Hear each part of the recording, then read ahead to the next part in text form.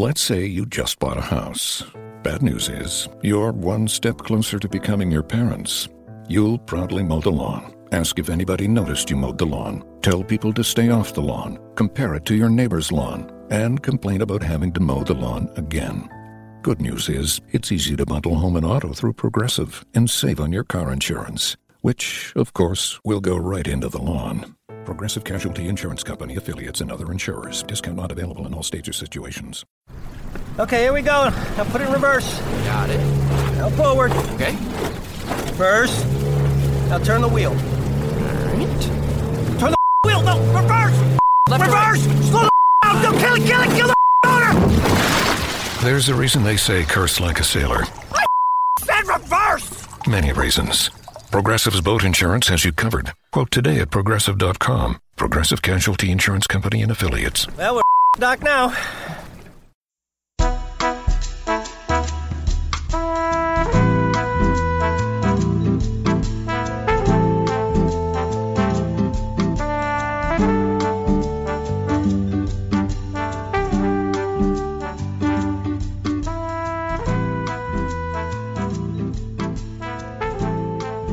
Welcome to the NBA Front Office Show special trade deadline eve edition. We have had a lot go down since our last show. We told you we would come to you with as close to a live reaction as three guys who hold down full-time jobs outside of this can get you. And so we've got some big trades to talk through, some small trades to talk through, and we are going to get into all of them here in just a little bit. I'm going to bring in my co-host, but first I want to tell you that we are proud to be brought to you by CLNS Media here on the NBA Front Office Show, and we are, working with CLNS. They are a great group to work with, so make sure you check out their other podcasts across their network as well. And now I'm going to go ahead and bring in my producer, Con Arel. Con, how are you? I'm doing great. It's just coming back from work, sitting down on my computer and talking hoops. I was busy at work today, so all these trades, I know kind of what happened, but I'm going to be thinking about them for the first time now. Yeah, Con's going to be thinking we might even break, minor news to him. He knows all the big names, but, some of the pieces. And you hear him in there, as he chuckled there, our co-host, Pete Toll. Pete, how are you tonight? I'm doing good. Just wrapping my head around, some of the minor deals, but, that could have good ramifications, especially for my Sixers. So we'll see. Yeah, no doubt. Yeah, and it is, guys. It's a little weird to look out the window and it's dark out as we record, because normally we've been recording in the mornings on Sundays, but it is that time. We are here for, we said we would come with as close to live reactions as we could if there were big trades, and we got a big one early this morning. Again, we are recording this on Wednesday, February 6th. Early this morning at about 2 o'clock in the morning or so, news broke that the Philadelphia 76ers and Los Angeles Clippers have swung what is probably the biggest trade to date of the season. Well, the Jimmy Butler trade was probably bigger, but this one's probably right on its heels as far as magnitude and what it's going to do. So the particulars are Philadelphia will acquire Tobias Harris, or has acquired, because this trade is now official. So they acquired Tobias Harris, Boban Marjanovic, and Mike Scott from the Clippers, and they sent out Wilson Chandler, Mike Muscala, Landry Shamet, and then a whole bunch of picks. So it's a lottery-protected 2020 Philadelphia first. That is lottery-protected through 2022. Then it'll turn into 2 seconds in 2023 and 2024.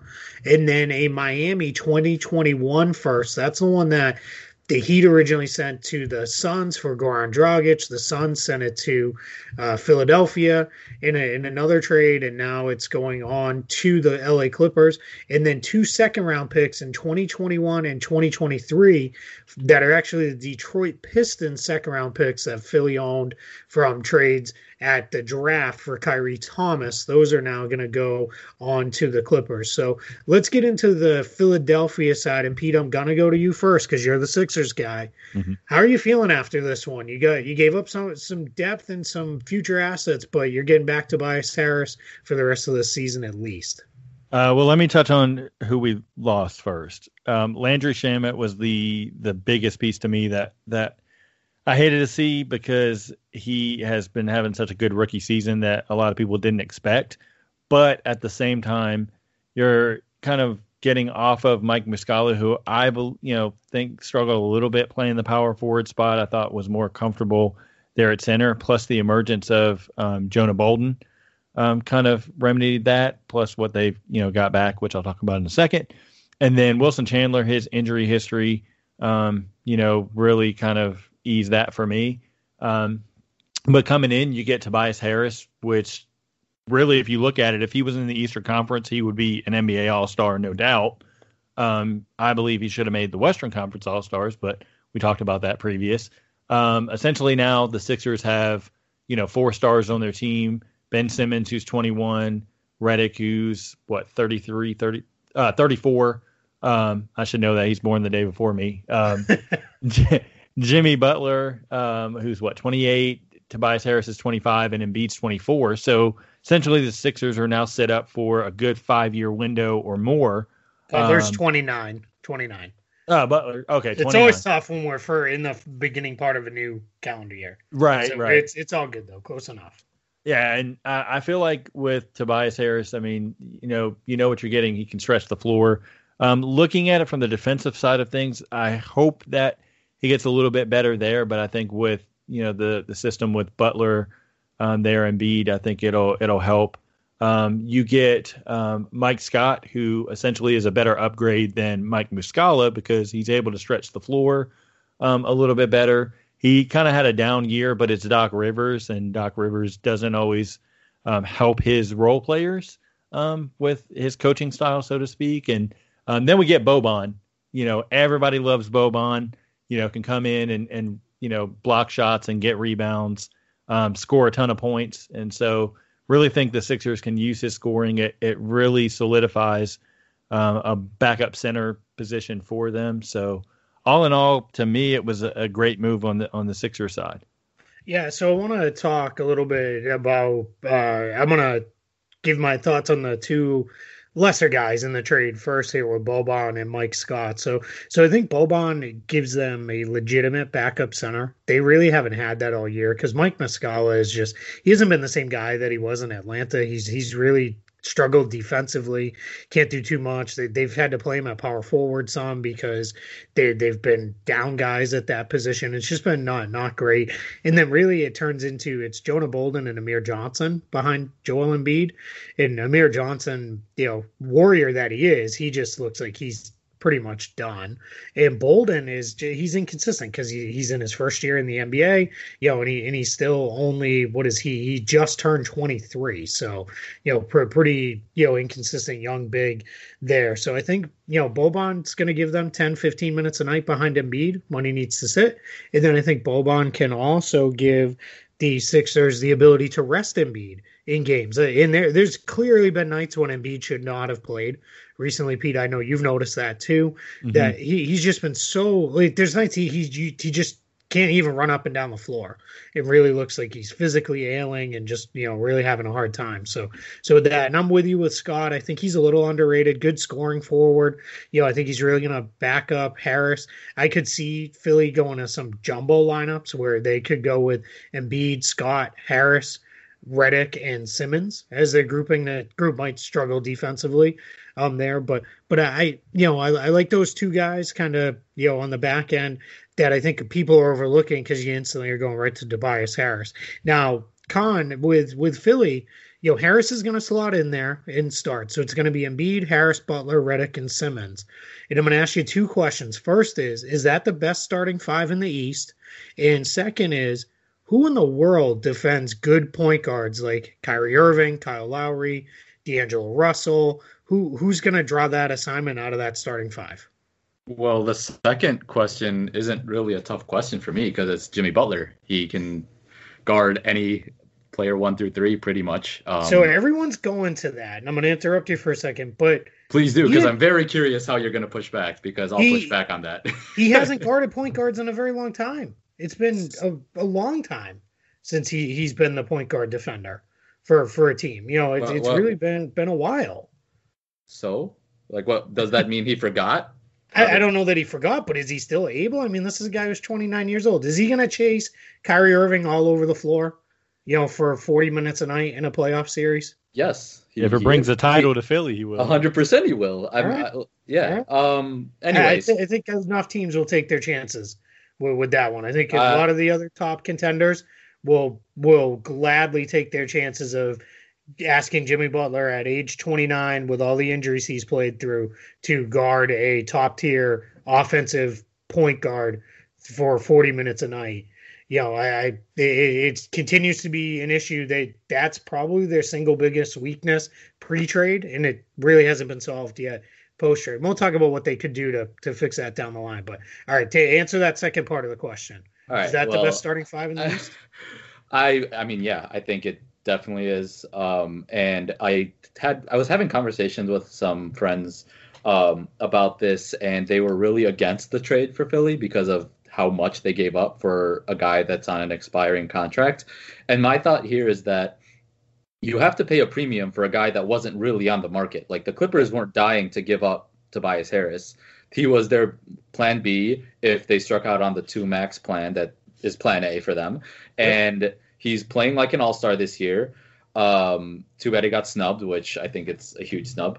Anyway, and then and if he had been in the East 2 weeks ago, he probably makes it. Oh yeah, he might be starting. Well, let's not go that far. Kemba's in there. Yeah, but they don't play. They're not both backcourt guys. I mean, is he not shooting? Anyway, whatever. He would have made an all-star team in the East, whether or not he started. And I would say that to get the chance to win the East, because if you look at the top 4 teams, Zach Lowe was talking about this the other day. If one of them two of them are going to lose in the second round, no matter what. And those 2 teams are going to blow everything up because of the volatility of the NBA. So if getting Tobias Harris puts you over the top in the second round, that gives you an even better chance of keeping these guys and not Jimmy Butler leaving, and then you're stuck with Embiid and Simmons and having to reconstruct things around that, which you don't really have. I mean, they could actually make some cap space. But anyway, you need to pay a premium for a guy that wasn't on the market that could put you over the top, and that premium came as the 2021 Miami pick, Shamet, and next year's pick is like a piece that was probably available in many different discussions. And then go ahead, Pete. Just real quick, you have to look at how valuable, realistically is that Miami pick going to be, and then how valuable do you see Shamet being as a future NBA player? Like, if he gets to JJ Redick's potential, great. But at the same time, I'm going to take my chances on Tobias Harris in a win now move that could potentially, lock you into an Eastern Conference Finals battle, whether it's Boston or whoever it is, against. I would rather have that than relying on a rookie in Shamet, injury history in Chandler, and then Muscala's up and down play. So, I mean, like you just said, Con, you have to make a bold move if you want to go for it all now. Yeah, so this is where I want to jump in, and again, we accuse us of groupthink if you want, but I saw a lot of what Con was talking about around the timeline on Twitter today of just, I can't believe we gave up so much for this expiring guy who's, and then there was some ridiculous foolishness out there. Is he even really that better than Wilson Chandler? I mean, come on. Wow, okay, that's wild. Yeah, and that was, but I'm not, and I promise you, I'm not making it up. You can go back and find it, there, because it was, I saw it multiple times this morning. But, Tobias Harris, I don't think a lot of people know, he's pushing the hell out of a 50, 40, 90 season. I think he's at like 50, 43, 88 right now, which that's, that's, you don't see that, very often. 50, 40, 90 is, still a pretty elite club of guys that actually get there. And for forwards, it really doesn't happen. So, he's a massive upgrade over Wilson Chandler. It's not even if he only played the Wilson Chandler role and just stood in the corner, he'd be a massive upgrade over Wilson Chandler. He's also grabbing 8 rebounds a game, which is a career high. Plays good defense, not great. He's above average to good. Does solid there. I think he'll be better with better defenders around him, like Embiid and Butler and Simmons. I think that's really going to help them. And all this hand wringing over giving up Landry Shamet. Pete, you just went to it. He's a rookie. You're going to trust a rookie in the playoffs against, like you guys just said, Toronto, Milwaukee, Boston. You're going to have to play 2 of them. Unless barring something really unexpected, you're going to have to go through 2 of those teams. And I mean, if Redick is healthy, Shamet's going to give you 10 minutes a night, maybe. So who, I don't, this is where I feel like some people have been so broken by this, trust the process. And this is not a shot at Philly fans because it happens all across the NBA of it's better to always have draft picks and young guys than go in on, these known quantities. Philly's close. They could make the finals now with this group. They're right there. The other thing that I don't see being mentioned a lot is two things, right? It's already been reported. Their intention is to keep Embiid, Simmons, Butler, and Harris, and that's what they're going to build around. I would assume Redick comes back now. They're going to be operating as an over-the-cap team now instead of being a cap space team. So that means now they can pay Redick off his early bird rights, which gives him, a pretty good bump on the current salary he's at. And then that preserves their entire mid-level exception to go get somebody else and then re-sign Harrison Butler to whatever deals they get. But Harris also gives them protection. Let's say Butler, let's just say it is a little clunky, and let's say they lose in the second round or they get swept in the conference finals or some less than desirable outcome. And Butler says, and he pulls a Jimmy Butler, which is the fear always with him of, I want to go somewhere else.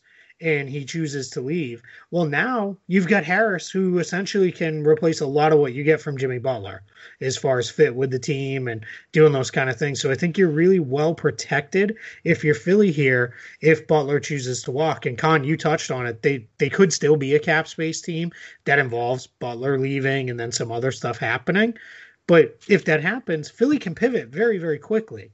And we're going to talk about the Clippers side here in a minute. It's kind of ironic. The Clippers opened up, close to or potentially could even very realistically get to 2 max slots, and they could throw one of those at Jimmy Butler, which is kind of funny to think about considering how the trade worked, in the wee hours of this morning. But I don't understand the hand wringing over, well, why did we do this? The pick you're hoping to give up from yourself if you're Philly, super late. You're hoping 25 or later. Then the Miami pick, sure, that's an unknown. That could be a really good pick, but it was an extra pick. You have those extra picks to do things like this. This is not the same Hinkie era anymore, where you're piling up, picks and contracts and doing all these things because you're going in. You have the pieces, so now you go in around those pieces. So sorry, I'll jump off the soapbox here, but I had to get that rant out there because that was driving me nuts today. One, I just feel like people are drastically underrating how good Tobias Harris has been. And then this whole, concept of you can never cash in these chips. Like it's what's the point of having them then? If you're never going to go in. What about contention this year? I feel like people are always like, oh, we're giving out future picks. And I understand. But one of the assets you're getting is a better shot at winning the East this year. Mike Scott is better than your backup 4 right now. Yep. Boban can back up Embiid. Like, those two players are solid players that can give you minutes in the regular season to get home court advantage. Boban's probably not going to play in the playoffs, but Mike Scott can. So that's 2 rotation players who Mike Scott over Wilson Chandler. Maybe I even want Mike Scott in that role because he's actually going to play that role. Exactly, and Tobias Harris is, it's wild because you need to consider, just like Jimmy Butler didn't work out. I mean, Jimmy Butler didn't work out for the Wolves, but a piece of what they got was getting to the playoffs after 13 years. Yep. That is an asset that was valuable to Minnesota, and they at least did that. This year, if Philly makes it to the finals, that is going to be huge, and they're closer to that right now because Tobias Harris is amazing. Yeah, outside of one of these East teams pulling off a shocking deal for Anthony Davis, I can't see anything that puts them to be the favorite over Golden State. But what doing a trade like this does for Philly, and yes, I know they just beat the Warriors, but what this does is now it gives you a chance. Exactly. if you get to those finals and somewhere in the Steph Curry slips on Myers Leonard's back sweat at some point, like he did a couple years ago in the playoffs, maybe now all of a sudden Golden State's not really Golden State, and they, maybe, you get there and you all of a sudden it's like, whoa, wait a minute, we've got a real chance. I've always been a big believer when you're close, go do it. You'll go for it. And the other thing for Philly is this is not a deal where Tobias Harris came out and said, well, that's cool, but you're getting, the next 30 games out of me, regular season and playoffs, and then I'm out of town. I am heading out. I'm not sticking around here. There's no he could be there for the next, well, it's Tobias Harris, and there's some rule that he must be traded every couple of years. But if not that, he's a good guy who you can have around in the locker room. Plus, he's not the kind of guy who is going to chirp a lot if he's not seeing the ball. He's not built like that. I had a chance to cover him here in Orlando. He's just not that type of guy. So I think, I can't get there, with the. And he was rumored to want to go back to the East Coast. So it just, it's a New York guy. Yeah. Yep. Yeah. It all fit great. And you touched on it, the finals this year, even if they made it to the finals and say, hey, Golden State beats them in the finals. Say Golden State, has, basically they lose Durant, just hypothetically, and, say something happens with Clay, then, the window is wide open for anybody in the Eastern Conference, to really get a good run. So to close it out for me, this is not just a this year right now move for Philly. I think it's a move that sets them up for the next, like I said, 5+ years. All right, so let's stay with Philly for another couple minutes here, because they're not done. They can't be done. This can't be the way the roster ends for them. It's as it stands right now. We talked Embiid, Harris, Butler, Redick, Simmons. I can see the arguments for a couple others, but that's right up there for the best starting five in the East, if not the best starting five. But the bench, holy crap, is it bad? Mm-hmm. We just mentioned, Boban and Scott can help. That's fine. And I think, Jonah Bolden's fine. Up front, you could, get by with him. But the backup wings and guards is really, really bad. TJ McConnell, there's your 10, 15 minute a guy. They're a game guy. He's as it stands today, in my opinion, the best traditional point guard defender on the roster. He's a guy who does it all the time.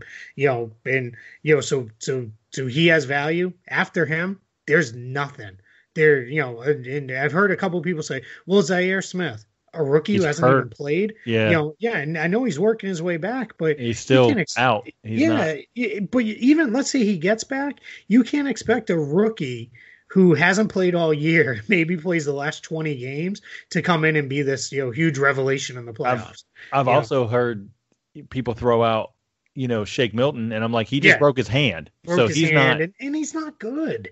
Right. That's just crazy. So that leaves you with Markelle Fultz. All right, let's write that off because that's not happening. I can't, no one can see that. So mentioning Fultz, though, I think that's your trade piece. Yep. There, it's now time. You are now built to go to win and make a deep run this year, next year, the year after.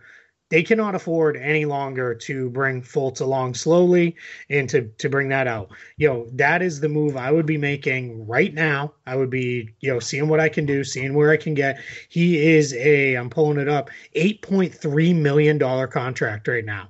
That can get them one or two good players at the guard/wing position that can be major upgrades in their rotation. And if that means you give up on him and then next season, wherever you send him, he blossoms, and I'm just throwing this out completely random, you trade him to Atlanta for Kent Bazemore, and now Bazemore comes in, and then Fultz blows up in Atlanta. You know what? You say, good for you, Markelle Fultz. I'm happy for you. We made the move we needed to make to be better this year and next year and down the line, whatever we needed to do. Is there any reason for you, Con, that you wouldn't be looking at Fultz or piling together a couple of these other contracts like Patton, Korkmaz to try and go out and upgrade yourself, in your backups?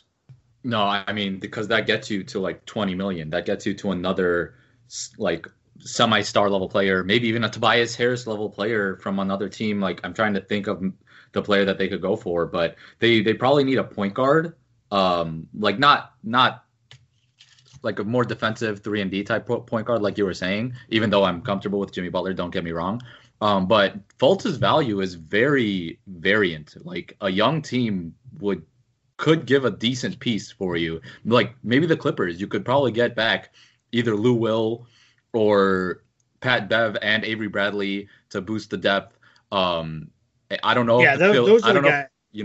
Williams is probably that would cost you more than I think what they can do, just because the Clippers, he's seen as when they do reload this thing, and we're going to get to them in just a minute, when they do reload this thing, he's seen as a guy they want to kind of reload with because he's on such a great contract. He's very plug and play. He's an extremely respected veteran in the NBA. Guys love him, want to play with him. So, so I think they're looking at, he's going to be, I'm not trying to say he's LeBron James, but he's going to be their recruiter who's out there. But Patrick Beverley, that'd be a perfect fit for Philadelphia. A guy who knocked down some shots, really get after it defensively. Avery Bradley, maybe a little too expensive, but again, another really, really good fit. A guy who's been there, who's done that. He's been in those big games. Those two guys, I'm almost a little surprised this deal didn't expand a little bigger, especially where it broke in the middle of the night. By the time it went official, it was in the back of my head, this thing might go a little bigger. We might see Korkmaz and Patton thrown in to get Beverly. Or something along those lines, or Beverly and Tyrone Wallace, or something like that, or somehow they do Beverly to get Beverly and Luke Rashad Mbamute, who's very close with Joel Embiid. I could have seen things like that. That's not to say they couldn't come back to it, and do it. They already did one deal. There's no reason why they couldn't go back to that if the Clippers want to go that direction. But that's, for me, that's exactly what they need, is they need that other guy. So, I want to move on to the Clippers side of it, but just know we're less than, a day out from the trade deadline. I don't think Philly's done yet. If they don't do anything else by the deadline, they're sure as heck going to do something in the buyout market. They will really be pushing to get something done there. That's going to be that they're going to upgrade the roster, whether that means simply moving on from and waiving guys like Patton and Korkmaz, who aren't really part of the future, maybe even moving on from Amir Johnson. That one's a little harder to see because he's such a respected locker room guy. Or they could just waive Malachi Richardson, who that's the next trade that they did. So we'll just talk about that one quick. I'll just give the details. They got Malachi Richardson and a 2022 second round pick from the Raptors, and the draft rights to Emir Prelzic. Basically, this is Philly saying, yeah, we have an open roster spot. We'll eat his contract for a little bit of cash, sent your way to get this extra pick. So this harkens back to the Hinkie days of, give it, throw an asset my way and I'll eat this deal for you, and helps Toronto lower their tax bill and opens up a roster spot for them. But Richardson easily moved on from if you're Philadelphia. All right, Clippers side. So Chandler and Muscala, they do nothing for the Clippers on the court. Chandler's hurt, Muscala, whatever, right? They would trade him again if they could. Landry Shamet, nice prospect, right? I like him alongside Shea, and Jerome Robinson as the kind of three young guards there. I think the three of them all fit fairly well. I think you're probably moving on from Beverly and Bradley this summer. So I kind of like those guys with Lou Williams as kind of your thing. Shamet, you can't ask for much more of a mentorship. You're going from JJ Redick to Lou Williams. That's fantastic for him. But the real gets here are they cleared the books of, a bunch of stuff for next year, not even cap holds now. And then they picked up a bunch of draft picks in the course of doing business. So now the Clippers are sitting here with these extra draft picks. I would not be shocked at all. I don't know if it'll happen by tomorrow, but if by the start of free agency, if they use one of those extra draft picks to dump the contract to Danilo Gallinari while taking back nothing, and then all of a sudden the Los Angeles Clippers join the New York Knicks as the only two teams with two max salary slots. And that really, really means something, because the Clippers then can be right in the mix for Kevin Durant, Kawhi Leonard, Jimmy Butler, maybe Klay Thompson, whoever it is that's rumored to be moving. You better believe that Steve Ballmer and the Clippers will be involved. So, Pete, from the Clippers side, I know you mentioned you kind of it bums you out to see Shamet go, but you're not on that train of it's too much. Was the too much. So I think he'll help, but it's really about the draft picks and clearing the books for the Clippers, right? Yeah, because potentially you're looking at Chandler may not even get back fully healthy this season. Mm-hmm. So how much is he going to help? Shamet's going to, I think, to me, he right now, based on the way the roster is constructed, probably play the same amount of minutes. I'm surprised that they did get Shamet. Obviously, it's for the future move, for the future type of move, but because Jerome Robinson's not really played very much. Yeah, he's only recently started to play as part of the rotation, really over the last couple of weeks. I feel like something's going to come from the Clippers a little bit more to shore up the roster. As I think they're going to push to make sure they get into the playoffs over teams like the Lakers and Sacramento now, and try to make some kind of push, whether that's moving off of a couple of their other guys, Gortat, maybe some other pieces there. But I mean, go back. Do you think they're still going to push for the playoffs, or you don't think they are? I think they are going to try to push for the playoffs because really, I'm going the other way. You are okay. I think they're done. I think this was made in mind. Remember, if they make the playoffs, their first round pick goes to Boston, right. And if they're in the lottery, they keep it. And I think the Clippers were hyper realistic here, which is Steve Ballmer's kind of MO, and said, great, so what, we make the playoffs, lose our pick, and get drilled by Golden State in the first round? Yeah, that's true. I didn't think about that. Yeah, I didn't think about that. I think they're done. I think we're going to see them probably start to move the other veteran pieces off and really say, all right, let's just play this thing out the rest of the way. I mean, if they happen to make it, they make it. But I think they're also looking at it as LeBron's back now, and holding them off and holding the Kings, who they're just not going away, off. I think that's where we'll go. Con, I want to you're the trade guy, with the Bench Mob show, and I know a lot of times future picks and all that are thrown out. So one team who's really directly impacted by this but isn't even involved is the Boston Celtics, because we just mentioned it. They're probably not going to get the Clippers pick now, and then you've got the Sacramento Kings pick, which was, that was the kind of the crown jewel of Boston's treasure chest of picks. And now all of a sudden the Kings, they might even be a playoff team, which that's kind of becomes an unmitigated disaster for the Celtics, right? Yeah, I mean, the value of these draft picks was a very interesting conversation that I had a couple weeks ago with some draft people. And the Celtics, they do their planning, and to start the season, they were like, oh, we're going to get 4 first-round picks. Let's go, and super happy. Now, correct me if I'm wrong, Keith, but the Clippers one turns into 2 seconds. Only actually turns into 1 second. 1 second? Is it after this year or next year? Next year. So what will happen is if the Clippers keep it this year, it rolls over 1 more year with the same lottery protections, and then Boston would get it or not get it. If they don't get it, then it turns into 1 second-round pick.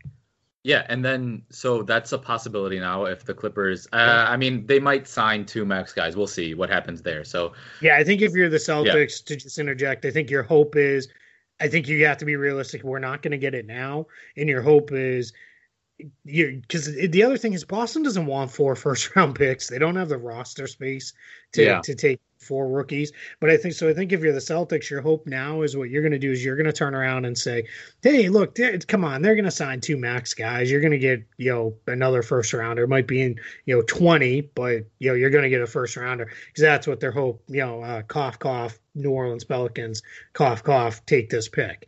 I think is, where we're going with that. So, but yeah, exactly. Go ahead, Con.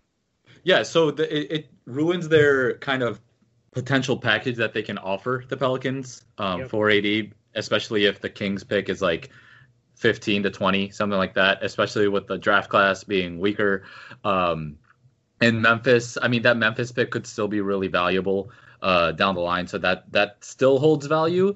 But the pick package that Boston could offer is not looking so great. And the Clippers, I'm really curious if stars are going to go to the Clippers. We haven't really seen it happen, but they're really banking on it. And just to kind of give my take on the playoffs or not discussion you and Pete had, I mean, trading your best player doesn't really mean you're trying to go to the playoffs. And it's just going to be tough. And I think they also saw that, hey, look, we're still not too far out from being the second worst team in the West if we start tanking now, which is important because from the last time I looked at it, the second to last place team in the West could get to 6th or 7th. And 6th or 7th has a decent chance of getting in the top 4. So that could be big for the Clippers too. Well, why Pete thinks they're going to be really good is because they have all these new former Sixers they got. And they got Mbah Moute, No, they got Lou Williams. He's like all these former Sixers. Avery Bradley might as well be a former Sixer. You're so rumored to go there so many years. So Pete, that's why Pete's all in on the Clips. No, for me, I feel like maybe another move or two is coming. But now that you guys have said that, it makes so much more sense. I didn't even think of it. Moves are coming to get worse, though. Yeah, yeah. All right.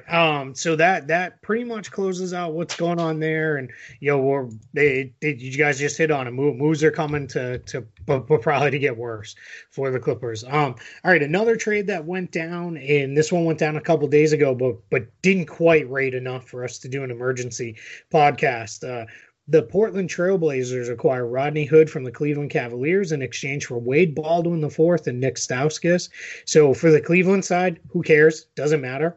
We can all laugh about Stauskas jokes, but maybe they get a shot and do something. They'll probably play because Cleveland's so banged up, that they've been playing their two-way guys forever.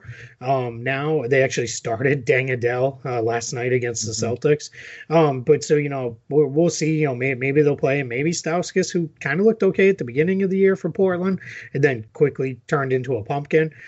So there. But let's flip to the Portland side. So Pete, Rodney Hood comes in. The Blazers really needed another wing. Maurice Harkless, he's been in and out of the lineup. He's been really just not healthy for large chunks of the year. And I think Hood might really help these guys. What do you think? Yeah, I absolutely think so as well, because if you really look at the way that the Blazers run their backup lineups, Evan Turner is essentially the backup point guard, and then Seth Curry's the backup shooting guard, which then could put Hood taking Stauskas' spot as the backup small forward. Obviously can play behind C.J. McCollum at the shooting guard spot as well. He's had a down spell, obviously with Cleveland, and I feel like you were only getting Mo Harkless for about 22 minutes a game, and he's been up and down injured this season. So I just feel like that Hood really solidifies that much of a need. Perimeter shooter, can defend a little bit. I don't think Portland's done either. I think they make another move. You might see Harkless on the move as well, maybe to get another piece or two in there. But this is Portland's way of saying, hey, we need, we got smacked last year by the Pelicans in a sweep. We need a little bit more depth to, some guys coming off the bench for scoring, because we can't just continue to rely on Dame and CJ to do everything. And that's what it screams to me. Yeah, I think they wanted a little more size, too, in the backcourt, because all of their main guards are all pretty small, and McCollum, Lillard, and Curry, and then Stauskas. He's not the biggest guy in the world, so I think Hood gives him a little bit of size. But I will say, this is the last time I'm buying in that Rodney Hood's going to really help a playoff team, because he never really got there in Utah. Flashes on occasion, but never really got there, and then he wasn't very good for Cleveland. So that's it. If he doesn't pull this off, then good luck wherever you go next season. But I'm not buying in. Maybe it's my misplaced belief that's been holding Rodney Hood back. So Pete mentioned there could be another move in there. If it is, wouldn't surprise me if they look to move out one of the bigs. Maybe Myers Leonard or Caleb Swanigan, who doesn't really play. Obviously Nurkic is too important. Zach Collins too young and on a rookie deal. Could you see them doing that and trying to get another piece in there to upgrade by using those contracts of Leonard or maybe even Harkless, moving him? Yeah, I mean Harkless I think is a little less likely, just because he does provide that wing. He's lengthy, he can run the floor, he's athletic, and his peak performances are pretty solid. I feel like they're going to hope that they get peak Mo Harkless for the playoffs, because I don't know if they're his size on the wing against guys like Durant and Paul George. Exactly. Those guys, So I don't know if they can find that, so they're just going to have to hope that he gets there for the playoffs. And then I agree that they're going to be looking for a lot of Myers Leonard type trades, but I was going to say maybe do like an Evan Turner for Jabari and give the Bulls maybe like a protected first to get off that contract. I think that gives them some size and some playmaking. And although I know people are going to hate on Jabari, I think he has been playing a lot better recently, and he's playing under Boylan and the messed up Bulls situation. So I think Terry Stotts could really help him out. And he can bring the ball up the floor for the second unit for them. He'll give them a lot more size. The defense is going to obviously struggle, but that's going to be the case with a lot of people. So I think I would try to do that, especially because then you clear off that 18.6 million as well for next year, which I know is a priority for them. So that's just a trade that I would look at for them, because as the Bulls, I would definitely do that. Yeah, I think what you want to look at for Portland is any kind of scoring combo wing guy, especially if they have a little bit of size. That's what Portland's looking for there. And if they can use Leonard's contract to go get it, I think they'll be in on it. The problem is it's them and about 7 other teams are looking for that exact same thing. So that makes it a little tough to be out there. And one thing I will say with Evan Turner that I think does get a little unsold, he's in effect their backup point guard, because Seth Curry really plays primarily off the ball. So Turner, does a lot of ball handling when he's in there. And he's the only guy in their second unit who can reliably create his own shot, which is, that is something that becomes very important when you get into the playoffs.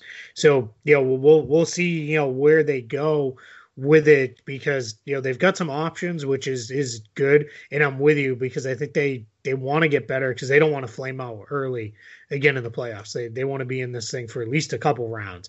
Otherwise, then it's probably time to really take a good hard look at the roster and say, have Dame and CJ as a backcourt combo taken us as far as we can go?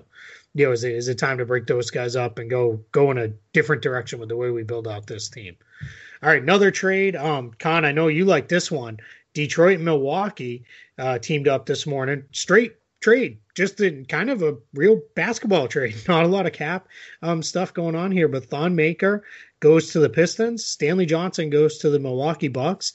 And, I kind of like it. I think I like it more from Milwaukee, because I think Johnson gives them yet another, wing with size that can go and, defend against the Boston, Toronto, Phillies of the world, which now you need those guys. And then, Maker to Detroit, we'll have to see. I don't think the Pistons are done by any means. I think they've got a lot more stuff going on. And, he's under Dwayne Casey, and maybe he, really kind of gets it back together there. But Con, you seem to pre-show, you seem to be kind of excited about this one. Yeah, one, because it's a straight up trade, which doesn't happen a lot. Two, because these are both of them were like kind of trade darlings for me whenever I looked at different trades for wings. Stanley Johnson is the wing type, and then Thon I just think still has some potential if used the right way. So Stanley Johnson, anytime I was looking for a Pelicans deal, a Portland deal, a Rockets deal, I would always look to Stanley Johnson as a buy low candidate, because I felt like you could make something of him, because I think there's talent in there that's just not being used correctly in Detroit. So the fact that he just got flipped for Thon, who I also think has a decent amount of potential, I don't foresee him being successful in Detroit. That's just me. I do think he could be successful in a different system, but in Detroit, I don't know how well he's going to perform. I think Stanley for the Bucks is perfect. He kind of fits their defensive kind of mentality, and the length isn't really there with Stanley Johnson, which I usually look for a Bucks player. Mm-hmm. But I think he's going to be able to come in off the bench and maybe perform and earn some minutes like DJ Wilson did. Yeah, and it's funny, because my one worry from Milwaukee, and it wasn't going to be Thon, because that relationship had gone too far south, is do they have enough behind Brook Lopez at the 5? Right now, it's Ersan Ilyasova and DJ Wilson split those backup big minutes alongside Giannis. And my worry is DJ Wilson's played really, really well, and he's won me over. I'm just not quite there on him as being a playoff piece. So I wonder if they've got another move in them as well where they could look. But I do like Stanley Johnson, because Sterling Brown, he's another guy I could see falling out of the rotation come playoffs when things tighten down. And I think you'll see Johnson, potentially slide in there. He'd probably steal some minutes from Tony Snell on the wing as well, who hasn't been all that great. So but good job by Milwaukee, really kind of rebuilding their bench a little bit here, in season with picking up George Hill and then picking up now Stanley Johnson. That's good quality work by them. Pete, the Pistons side, Thon Maker right now, he slots in. It's Andre Drummond, and then it's Zaza Pachulia. But you could pretty much easily envision Thon bumping stretch Pachulia, 5. right? Yeah, stretch 5. It gives him a different look, right? Yeah, stretch five, and then he could even play power forward because John Lore is the only other backup. I mean, you got Henry Ellenson, but he hasn't shown anything. Yeah. Um, Yeah, Johnson was in effect their backup behind Blake Griffin. right. And with Maker, his biggest weakness obviously is technically strength and rebounding, but you got Andre Drummond there, so you don't have to worry about that. So being able to have a guy that is comfortable enough to stretch it out to three is really an asset. It's just the only thing, like Con said, I'm a little worried because it's Dwayne Casey, and I don't know how, he's going to utilize Thon, but I am intrigued to see Thon in a different situation because this is one of those, as many other people have reported, it's a straight up trade that really is a fresh start for both players and is a needed one. I think, too, one thing for the Pistons not to overlook is Johnson was going to be a restricted free agent this summer, or is going to be, and now he'll just be that for the Bucks, and they get a whole extra year out of Thon. So I think that's good, especially if they go in a direction where they do move off a Drummond or something like that. Now you've got Thon there, and let's not forget, it wasn't all that long ago, almost a year ago, but only a year ago, he was playing big minutes in the playoffs, against the Celtics, and Pat had some really nice games in there. So I think that, there's a potential, and they're a capped out team, so they weren't going to be able to add help. I don't know that they were going to go to any great lengths to re-sign Johnson. So I like this, for the Pistons, even if right now it's a little confusing because, for the rest of this year, the fit doesn't really seem to be there. And Detroit, I think, they're one of those teams that seems like they're, if we can get Mike Conley, we're going to go all in on making a playoff push. If we can, I would not be surprised if the Pistons flip the other direction and start moving out, other pieces if they can. The challenge is their veteran guys just don't have a lot of, value around the NBA. I want to pause for a second to remind you we are the NBA Front Office Show. We are brought to you by CLNS Media. If you're enjoying the show, please head over to iTunes, give us a 5-star rating and review, and most importantly, tell a friend. It'll really help. If they don't use iTunes, you can find us on all the major podcast players out there. Anywhere you go, Stitcher and Spotify and all those, we're on all of them.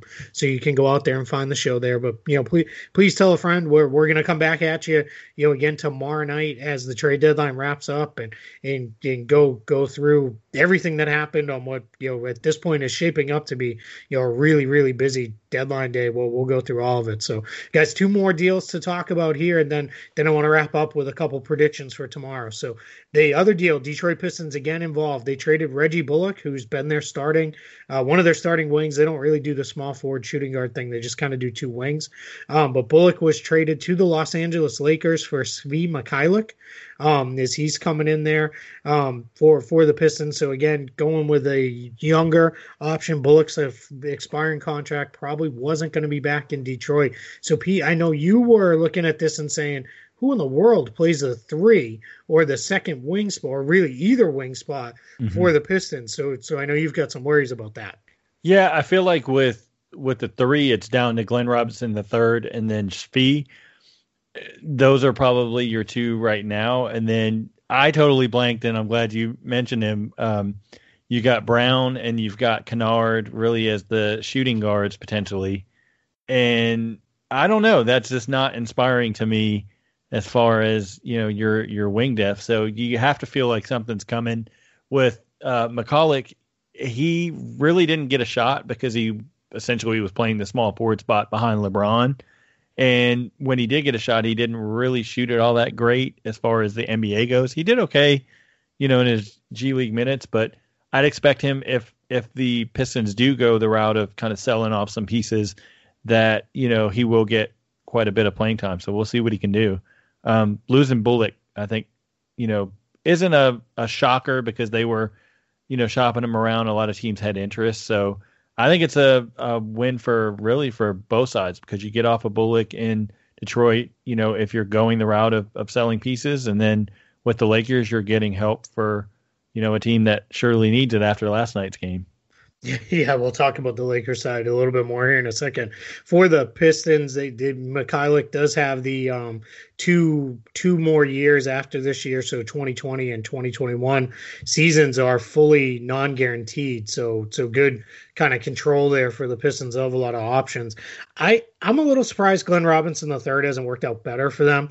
I really thought when they put together this team that there's a good chance he would be the starting three, just the way the roster was constructed. Just, he hasn't been totally healthy and hasn't looked great when given his time. I personally think you're going to see them go with Brown and Kennard as the two guys on the wing. I think that's the way they'll go if, assuming this is the final construction of the Pistons for the rest of the year. Connor, with the Lakers side of this, they got drilled last night by the Pacers, and Pacers fans were humorously not nice as they chanted to Brandon Ingram, "LeBron's going to trade you," very loudly and very in unison. And then I don't know if you guys caught, but when JaVale McGee went to the free throw line, I think it was something like, "You're not good enough to be traded." Yeah, pretty much. Which was again not very nice but funny. The Lakers. Bullock's going to help them. I think he's probably one of the better shooters and more reliable shooters on the roster. But this just further adds to that mess that they have on the wing, right? Yeah, I mean, with the Lakers, I didn't really understand it. The value for Reggie made sense because I was looking around the league and like a late first to early second round pick was what I thought his value was. And then, so you got Svi in a second, which is pretty much amounts to that, I would say. Svi, obviously, the Lakers are really high on. So this just screamed to me that the Lakers are going to do everything they possibly can, not as if they're not doing it already, to get Anthony Davis or... No, just Anthony Davis, because I don't know any other star that they're going to go after for the trade deadline. And you do this, I guess, even if Anthony Davis doesn't come, because you need a 3-and-D wing next to LeBron. But it just goes to show the shift in mentality of the Lakers to rely and wait for the young guys to develop, to just get an expiring 3-and-D wing in Reggie Bullock, who isn't that valuable for a guy who does have some potential in Svi. And that's why I do like it for the Pistons, because with Thon as well, like Stanley kind of ran his course with the Pistons. So now they're getting like two kind of unknown new blood upside players in Svi and Thon that they can kind of test out. It'll be interesting to see the Svi versus Luke Kennard kind of position competition there, because I feel like they're similar players. But yeah, I mean, those are kind of all my thoughts there. Yeah, and I like what you said about the Lakers. It's clearly, as much as they said coming into the year, and I think they were being truthful about it, that their plan was they were in this long game with LeBron. It did not have to be this year. I think now that has changed. And I think clearly when you offered over half the team in a trade to the Pelicans, including every single one of your young players in that deal, except for Mo Wagner, which is just kind of funny that he was like the one. Nope, can't be. No Mo. We got to keep him. That just kind of made me laugh. But it's it's there, and I did a handful of radio hits today, and one of the things everybody's asking, is that not enough? And one of the things for me is, if you're the Pelicans, I think what you looked at was over the last month. This is what you'll be then, is what the Lakers just were, and it wasn't good. It wasn't good enough in the Western Conference. It might be good enough in the East. Probably is good enough to make the playoffs in the East, but the Pelicans don't play in the East. They play in the West, and I think for them it's either we want to be super competitive and make the playoffs still and push him for the playoffs with whatever we get, or we're going to go the other direction, completely bottom out, which these guys are just good enough to keep you from that happening. So I think they really looked at it and said, no way. So Con, that's a great point you mentioned there of it's already subtle shifts and directions changing to, we're going to bring in some veterans here where and when we can, and that's what it signals with Reggie Bullock. And and again, we've been saying it really since we relaunched the show. The Lakers aren't going to take on any money past this year. That's just not in the cards. If they do, that's going to be Anthony Davis. If not, it's not going to happen, because they're going to keep that powder dry, for the summer. One more trade to talk about. This one came in late afternoon today. The Miami Heat and Phoenix Suns connected. These two teams seem to get together for trades on a fairly regular basis. And what they ended up doing was a 2-for-1 deal, which sent out Ryan Anderson, went to the Miami Heat, and then the Suns acquired Wayne Ellington and Tyler Johnson. Miami was Johnson for Anderson worked straight up on their side, so they're going to create a $6 million trade exception. But what this is about for the Heat is it's all about getting down and clearing to get out of the luxury tax. They're really, really close now. They are sitting at, by my calculations, about 1.2 million above the tax line. Now they do have to go sign somebody because they're down to just 13 players on the roster, so that'll get eaten away at a little bit. But if they could find a deal for a guy like Kelly Olynyk or Dion Waiters, or if they ended up doing anything along those lines, that gets them out of it. Or if they could ship off Rodney Magruder and one other minimum contract guy or something like that, that's going to get them out of that luxury tax, and that's obviously important for Miami. And then Anderson's contract, if you remember, all the way back to the offseason when he was traded from the Rockets to the Suns, he agreed to take his salary for next year, which is 21.3 million, and make it only 15.6 million guaranteed, which was the equivalent to what Brandon Knight's salary was. Again, don't do this if you're a player. What a stupid thing. Why? Because this is what happens. Now you're going to get traded. You're either going to get bought out or you're going to get waived and stretched. And you should have. They gave you that contract. Make them honor it. Don't give it up. Anderson, I know, was hoping to play more or whatever. And then look what happened. Went to Phoenix. What did he play? 5 games, and then barely saw the floor. So so that's really all this is on the Heat side. For the Suns, Pete, Tyler Johnson. They've been looking for a point guard, but I have a hard time believing this guy's it. I don't get it because DeAnthony Melton, he showed a little bit of flashes, but he hasn't been great. Nobody they've thrown out there. So the de facto guy that handles the ball is Devin Booker. Yeah. How does Tyler Johnson, other than in transition, really help Devin Booker? I think he can defend point guards a little, which I think helps, them. I think you're going to see them shift almost to what Houston did. It's like a very light version where Booker's the point guard, primary ball handler on offense, and then Booker defends the points like Houston did with Harden and Beverly. I think that's kind of their goal, but yeah, sorry, I interrupted. No. I just don't know really what Phoenix is thinking about here, unless like we've talked about throughout the show, unless something else is coming their way. I think going back to Miami just quickly, I think something else will happen, whether it's Waiters or Olynyk, because right now you're looking at Winslow as your point guard with Dragic out. So I don't know. They've been running that for a while, and they seem comfortable. And that's one where I kind of question. People get all excited, he's the point guard, but Josh Richardson's doing a ton of the ball handling. Yeah, has been defending the opposing points. So to me, that means he's the point guard. It's getting back to this whole thing of positions don't really matter anymore. Right. We need to do what we can to kind of change our mindset. With Phoenix, now you have Tyler Johnson in there. Really, what do you have a need? You waived Ellington. Yeah, they're going. Yeah, let me touch on that real quick. They're going to waive Wayne Ellington as soon as the trade's complete. Ellington had to agree. He had a de facto no trade clause. And why that is because he's playing on a 1-year contract that comes with bird rights at the end. And if you have a 1-year deal with bird or early bird rights, you get a de facto no trade clause because once you're traded, you lose them. So now he's lost those. So what we're going to see end up happening with Ellington is the Suns are going to waive him because that was a condition of him agreeing to the trade. Mm-hmm.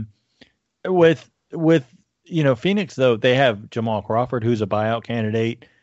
You've got Troy Daniels, who could be potentially, he's not really there to play potentially, or hasn't been so far a lot. And so I don't know. I mean, it's a good opportunity for Tyler Johnson to really get a lot of minutes if that's the route they want to go. I just question really the fit if you looking at him as a point guard, so to speak. And Con, I know it's not a strong point guard market this summer in free agency, but $19.2 million for Tyler Johnson next year, that seems like a waste of money for the Suns. Yeah, I mean, I guess it's a potential play. I don't really. How old is Tyler Johnson again? He is going to turn 26 in May. It's looking like. Yeah. So he's not that young. I know it is only 1 year. it's only 1 year of 19.2. It's just, I don't, yeah, I mean, the tone of voice you use when you ask that question is exactly how I feel about this, because I understand that you wanted to, like, for them, it's 15 million in Ryan Anderson's salary isn't going to do much for you. So let's just take 19 million of Tyler Johnson. One very similar trade that we looked at in our trade deadline episode for the bench mob was Reggie Jackson for Ryan Anderson, which is similar logic. You don't want to pay Reggie Jackson $18 million, but you need a point guard. So maybe you do it just in case it works out somehow. And I think that's the exact same mentality that was taken here. Yeah, and I could have seen something like that. I actually think I like this a little better. Yeah, despite it being more money, because Johnson's not going to take the ball out of Booker's hands or any of the other young guys. He's going to play. He's content to play off the ball. He's not a great shooter, but he can hit an open jumper now and again. And I think he's a much better defender than Jackson is. I think he gets after it. So we'll see where it goes for Phoenix. This is just, I don't know, to me, this becomes more of the same with the Suns of just, kind of doing things without a real clear path. And, it would have made more sense if maybe they got a pick thrown their way or something to do this. But I guess it was, well, we want to get off Anderson's deal and at least get something semi-useful, the rest of the way here. And we didn't mention it, Johnson has a player option for next year. If Tyler Johnson turns down a $19 million player option for next season, I'll refund everyone's money for everything they paid to ever listen to this show, which I know is $0, but I'll also give you a big hug if I ever meet you in person, because that's not going to happen. I would be completely stunned if Tyler Johnson turned down $19 million. That would scream collusion of the highest levels in basketball history, for him to do that. So, guys, we did it. We got through all the deals to date. It is, it's 7:30 here on the East Coast on trade deadline eve. We've got, what do we got? Look, I'm looking at the TV. We got about 19 and a half hours till the trade deadline at 3 p.m. Eastern time tomorrow. So I want to close with a prediction. Let's start with the first one. Does Anthony Davis get traded at the deadline tomorrow? Con, I'm going to go to you first. Yeah, so before we started recording the pod, me and Pete and you actually were talking about this. Yep. I think it would be foolish for the Pelicans. Let's not say foolish, because there's always things you can do, but I think that be strong. The market is going to dry up so much in the free agency, because almost 40% of players, or 30 or whatever that stat is, are free agents this year, more than any other year. There are so many expiring deals. There are so many other deals that are going to become expiring next year. There are just so many teams going for a bidding war to get that Anthony Davis one more playoffs that they get when they do it this trade deadline, which adds just that much more value. And in the summer, it's only going to really be the Celtics, and then a lot of these teams lose out on their contracts that they're going to include to make this deal. I just think the value is going to be so much higher now than it is in the summer, and I think the Pelicans are going to realize it and are going to pull the trigger, but that's just me. And to that point, to what Con is saying, just finished updating my projections, and now the league has gone steadily down. It was projected, I had originally about 15 teams to be cap space teams, with, I want to say, at one point 12 teams of that group with enough space to do one max offer.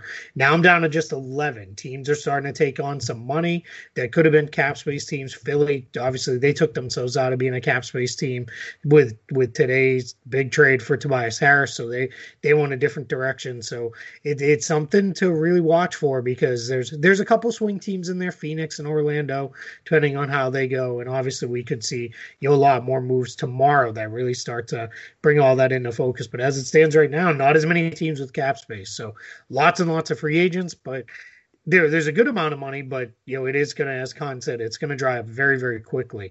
Pete, Anthony Davis, traded or not tomorrow? Yes, I think he'll be traded, and I think Lonzo goes to Orlando. That's my prediction. Oh, all right, there we go. All right, so I'm going to say no. I think the Pelicans are going to stick to their guns, because I think the only place he gets traded tomorrow is to the Los Angeles Lakers. Maybe a surprise team jumps in there. I know among the basketball blogosphere, everybody's like, "Come on, Toronto! Come on, Denver! Go, get it done!" With to get it done there. So we'll see. All right, and then so I'm on record with that, and then so taking Anthony Davis out of it, I'm going to put you both on the spot here as well as myself. Biggest name to be traded tomorrow is, I'll go first, and I'm only doing this because Woj just tweeted it. I think it's going to be Otto Porter. It sounds like Washington's really moving him. I reported earlier today, I believe it might have been yesterday, that the Otto Porter is being traded to the Chicago Bulls.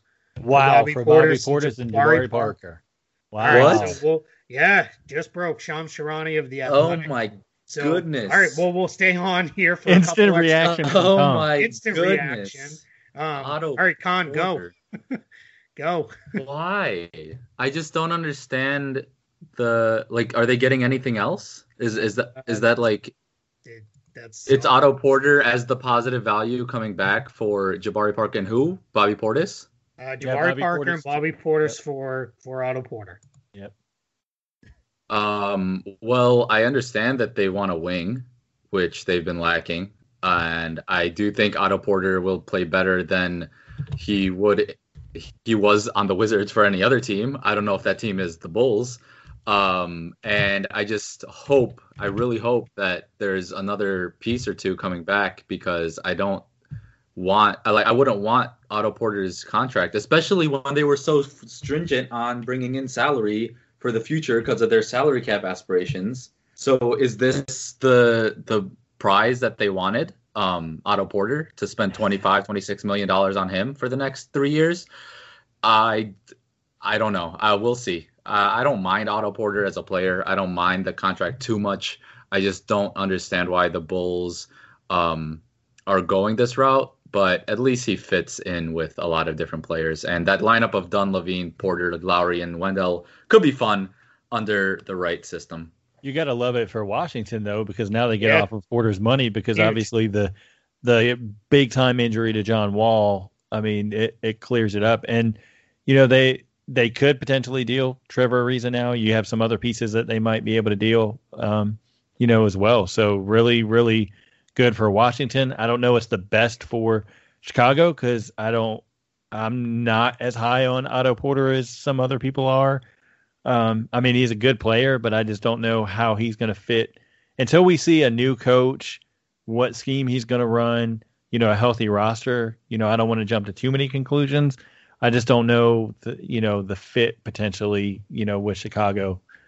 Just kind of echoing everything, Con said with the salary and all of that. So we'll see. Don't the Bulls want to lose? This is a decent player that's going to fill a need in their rotation. Is that something they want for this year? Whatever. So live reaction here. Let's be a little cautious, because we don't know if there's a pick or exactly. So I don't know everything exactly. But on its face, nothing like that's been reported. So let's just say, all right, this is what it is. I hate this for Chicago, and I love Otto Porter. Mm-hmm. I think he's good. I was all in on the Nets giving him the offer sheet. I thought Washington had to match it because they didn't really have any other options there. And I'm a fan of Otto Porter. This is awful for the Bulls. I just don't get this at all. This is now like this is the Jabari Parker move they made last year, but now you made it a year in advance. So this is not. This doesn't make sense to me from them at all. Pete, you said at Washington, this is all about salary dumps. Maybe Parker's okay for them the rest of the year, right? They're still in the playoff push, so maybe Parker's okay. Porter's could be, they don't really have anything resembling a young power forward on the roster. So, maybe that's what he becomes. So, that's all right. But at the end of the day, if Washington says, forget it, we're moving on from those two guys, fine. That's, that's fine. We'll move on for both of them. I don't know. I just I can't get behind this from Chicago at all. Obviously Washington, John Wall out for this year and then out for likely all of next season. This obviously is driving them to make different decisions. I wonder if at all now, if they're inclined, if they get a monster offer to move away from Bradley Beal. That would be awesome. It just kind of it's just they really should probably, right? I just I don't know. It's really, I don't know. What if the Lakers swooped in for Bradley Beal if they couldn't get Anthony Davis. Yeah, would you though? Like Three-team trade. Three-team trade. I mean, you could. I mean, you need a shooter. He gives you that. I would take Bradley Beal over Brandon Ingram for sure. Oh yeah, well yeah, you take Bradley Beal over anyone on that roster that's not LeBron. Yeah. Right. I mean, that's very very clear. Now, is that enough for Laker fans? Would they be like, I mean, because you're still gonna have to pay a pretty penny to get him. So I don't know. It's but let's save it for tomorrow. Let's see. We've been going a while here, and look at that, guys. You got something really excited. At the tail end, man. We were just closing it out. So we're not going to do a prediction on surprise player because obviously that was it. We all got surprised by that one. It was really came out of nowhere. And I'll tell you, Utah Jazz are not going to be happy. Same with the Sacramento Kings. They were both hot on Otto Porter in the trade market. It'll be interesting now to see if the Jazz go back to Memphis and up the ante to get Mike Conley. And the Kings, watch them. They're going to do something. I don't know what it's going to be, but they're going to do something tomorrow. I think Marc Gasol is the likely traded. That's just my answer, just real quick. I think he gets traded. Yeah. Before I don't know that Conley does, but I think that. I think 100%. It's going to be. I think Gasol's going to go. It's too far gone now. Cleaned out. It started cleaning out his locker. That it's too far gone. I think that has to happen. So we will see. Where that goes. All right, Pete, tell everybody where they can find you on Twitter. You can follow me at Pete Toll NBA. So it's PETETOAL NBA. All right, Con, everybody, where they can find you on Twitter. Yes, at Iconic, spelled with my name, IKAANIC, and at the Bench Mob, where we did a 2.5 hour trade deadline. Go check that out. And can I close up with a 3-team deal idea? Yeah, go ahead. The listeners. Sure. So Lakers get Anthony Davis, Jeff Green, Alfred Payton, and Darius Miller. The Pelicans get Bradley Beal, Lonzo Ball, Josh Hart, and a Lakers 2019 first. The Wizards get Brandon Ingram, Rajon Rondo, Kyle Kuzma, Lance Stevenson, and a 2021 Lakers first. I think that's a solid team for everyone. Huh?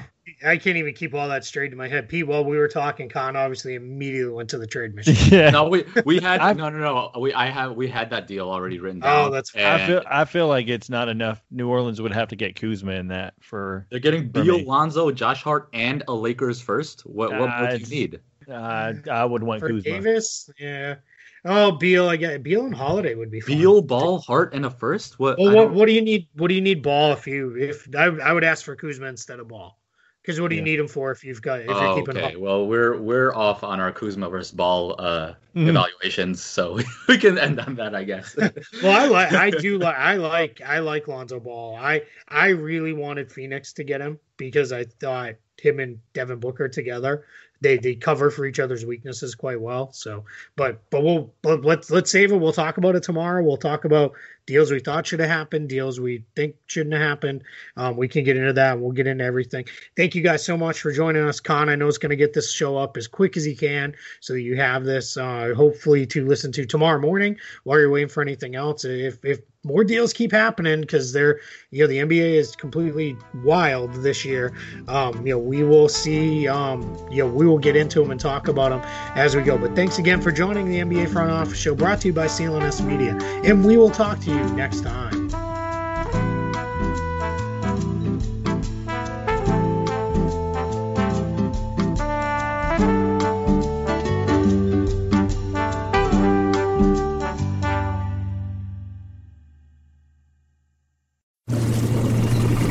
Let's pull up over here and drop a line. Are your feet wet? My feet are wet. Here's the drain plug. You put the plug in the drain, right? It's on the dock. There's a reason they say curse like a sailor. Many reasons. Progressive's boat insurance has you covered. Quote today at Progressive.com. Progressive Casualty Insurance Company and Affiliates. And now, an ad from Dad. Save money on car insurance when you bundle home and auto with Progressive. Yeah. Tell you another way to save money, don't buy those expensive coffees every morning, And then you can save up for a really nice dress shirt. I'm just saying, it's great that you feel comfortable here at work, but, an adult could walk in. Progressive can't save you from becoming your parents, but we can save you money when you bundle home and auto. Progressive Casualty Insurance Company, affiliates, and other insurers. Discounts not available in all states or situations.